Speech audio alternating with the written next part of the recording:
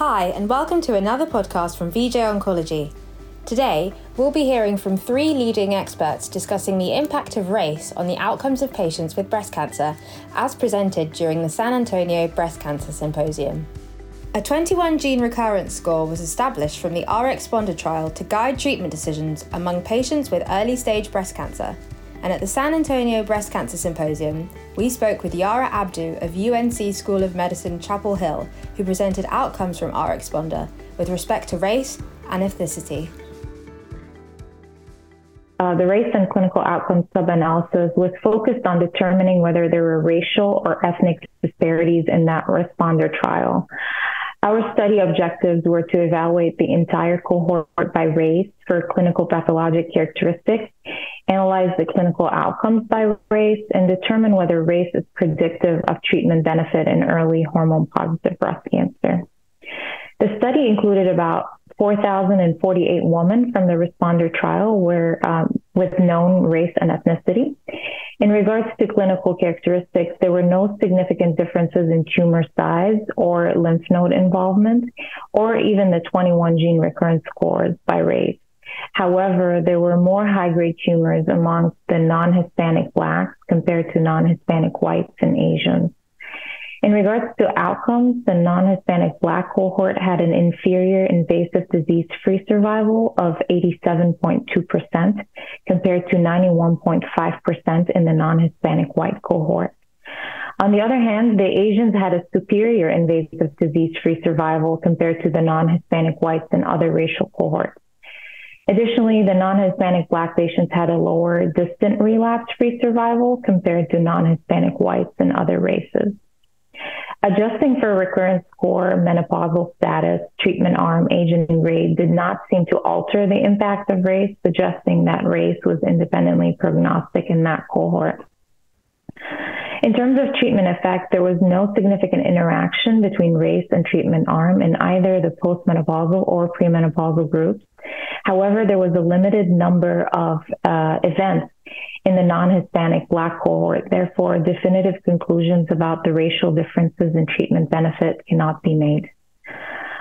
We also looked at treatment compliance by race, and we found that non-Hispanic Blacks were more likely to accept a treatment assignment compared to non-Hispanic Whites, and were just as likely to remain on endocrine therapy at that 6 and 12-month mark.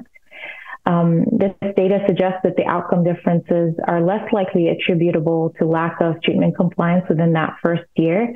However, data beyond the first year is still immature, therefore longer follow-up is needed to confirm this finding.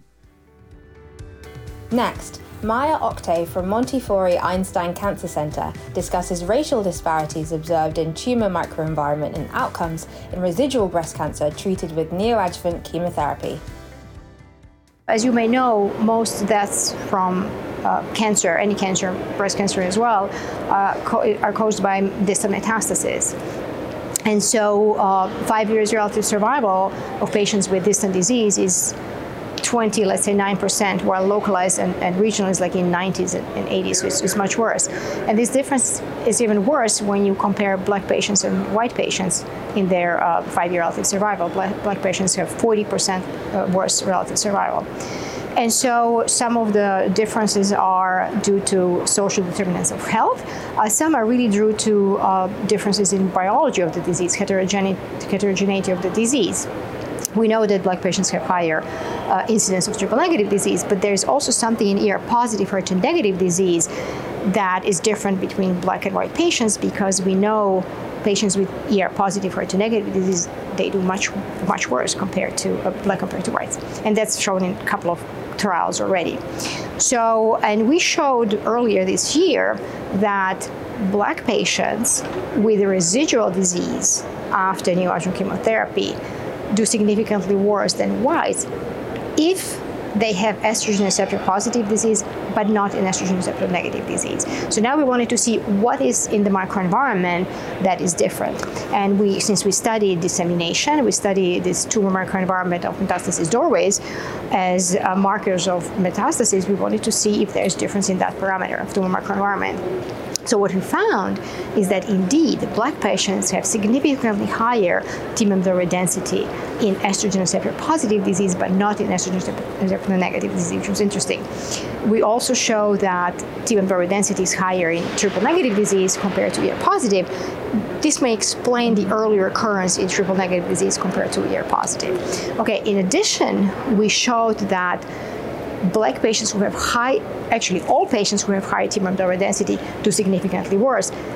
And that persists in ER positive HER2 negative disease, and it's completely gone in triple negative disease. When we did then multivariate analysis with multiple cofactors, we found that TMEM donor density is an independent prognostic indicator of survival, distant recurrent survival. Patients who have high TMEM donor density have twofold increased risk of developing distant recurrence compared to patients with low TMEM donor density. And that trend persists in ER positive HER2 negative disease, but it's gone in triple negative disease. So what we are concluding here is that the difference in survival in ER positive HER2 negative disease may be due to this dissemination potential of tumor, which may be higher in Black compared to white patients. And we are proposing that TMEM donor density can be used in the future as a prognostic marker of dissemination, which is the first one, very much unlike markers that are present, like Oncotype primarily measures proliferation and other markers. This is dissemination marker. And in addition, it can be a predictive marker for use of therapies that can block TMEM doorway activity. We can also use another approach that I talk about a little bit today, TMEM MRI, where you don't have to take patient tissue. You can just do MRI with the contrast, and within first 60 seconds, you will know if tumor is disseminating or not.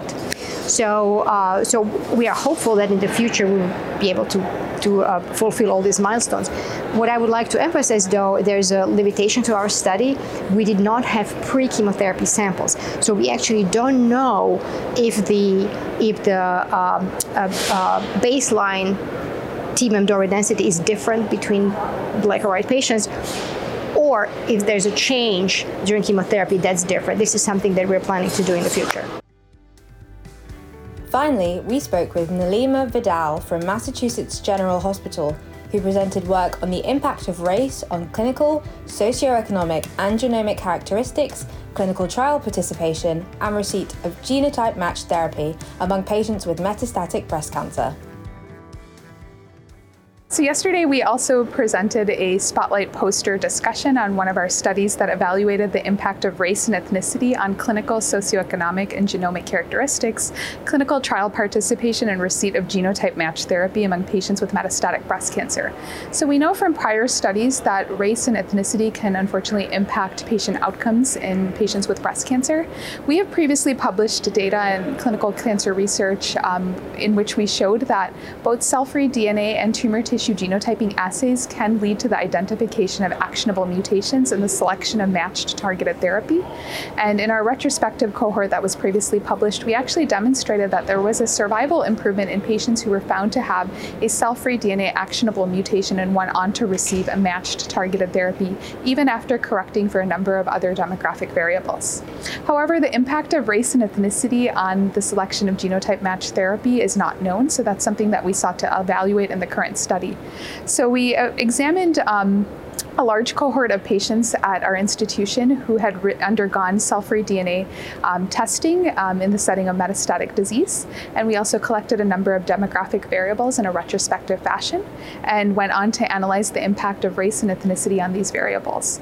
So what we actually discerned was that there was a wide spectrum of patients that were identified, and we were able to group these patients as white or Black, Hispanic, or Asian based on their race and ethnicity that was self-reported.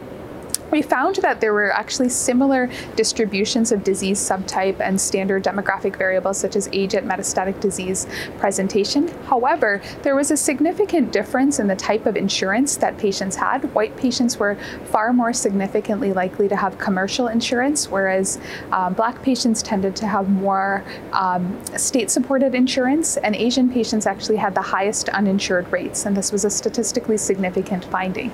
In addition, we analyzed the median distance that patients of various race and ethnicity were able to travel to our institution. And we found that white patients actually on average were able to travel farther to come to our institution than other races, and this was again a significant finding. However, the clinical trial enrollment rates were found to be similar across these groups, which was nice to see. And we did find that the percent of patients that had an actionable mutation found in cell-free DNA was similar across these racial and ethnic groups. However, the receipt of genotype-matched therapy did vary based on race and ethnicity. We found that white patients had the highest rates of genotype-matched therapy, which could include participation on a clinical trial or an FDA-approved drug or an off-label use of an FDA-approved drug. Even when we corrected for the distance from the institution, the disease subtype, and the type of insurance, we found that white patients were still significantly more likely to receive genotype-matched therapy. And that is a finding that I think needs to be followed up on. There are certainly many reasons that could be contributing to this disparity. One possibility is that we actually did observe higher rates of non-English speaking patients in non-white races and ethnic groups. And it is conceivable that perhaps clinical trial consents and trial information were not readily available in these other languages. We also saw that white patients traveled a farther distance on average, and it is possible that there could be a referral bias as well. And I think that we also need to think about the cost of prescription drugs and perhaps whether some groups found it more difficult to handle the co-pays and other costs that are involved with receipt of those drugs. So I think that these are some findings that definitely need to be followed up in a more structured, prospective manner to help us ensure that we're providing equitable care to all patients regardless of their race and ethnicity. Thank you. Thanks for listening. If you enjoyed this podcast, make sure to head over to vjoncology.com for all the latest updates from the San Antonio Breast Cancer Symposium. Follow us on Twitter at vjoncology and join in the conversation. And finally, don't forget to visit vjoncology.com for all the latest updates in the breast cancer field.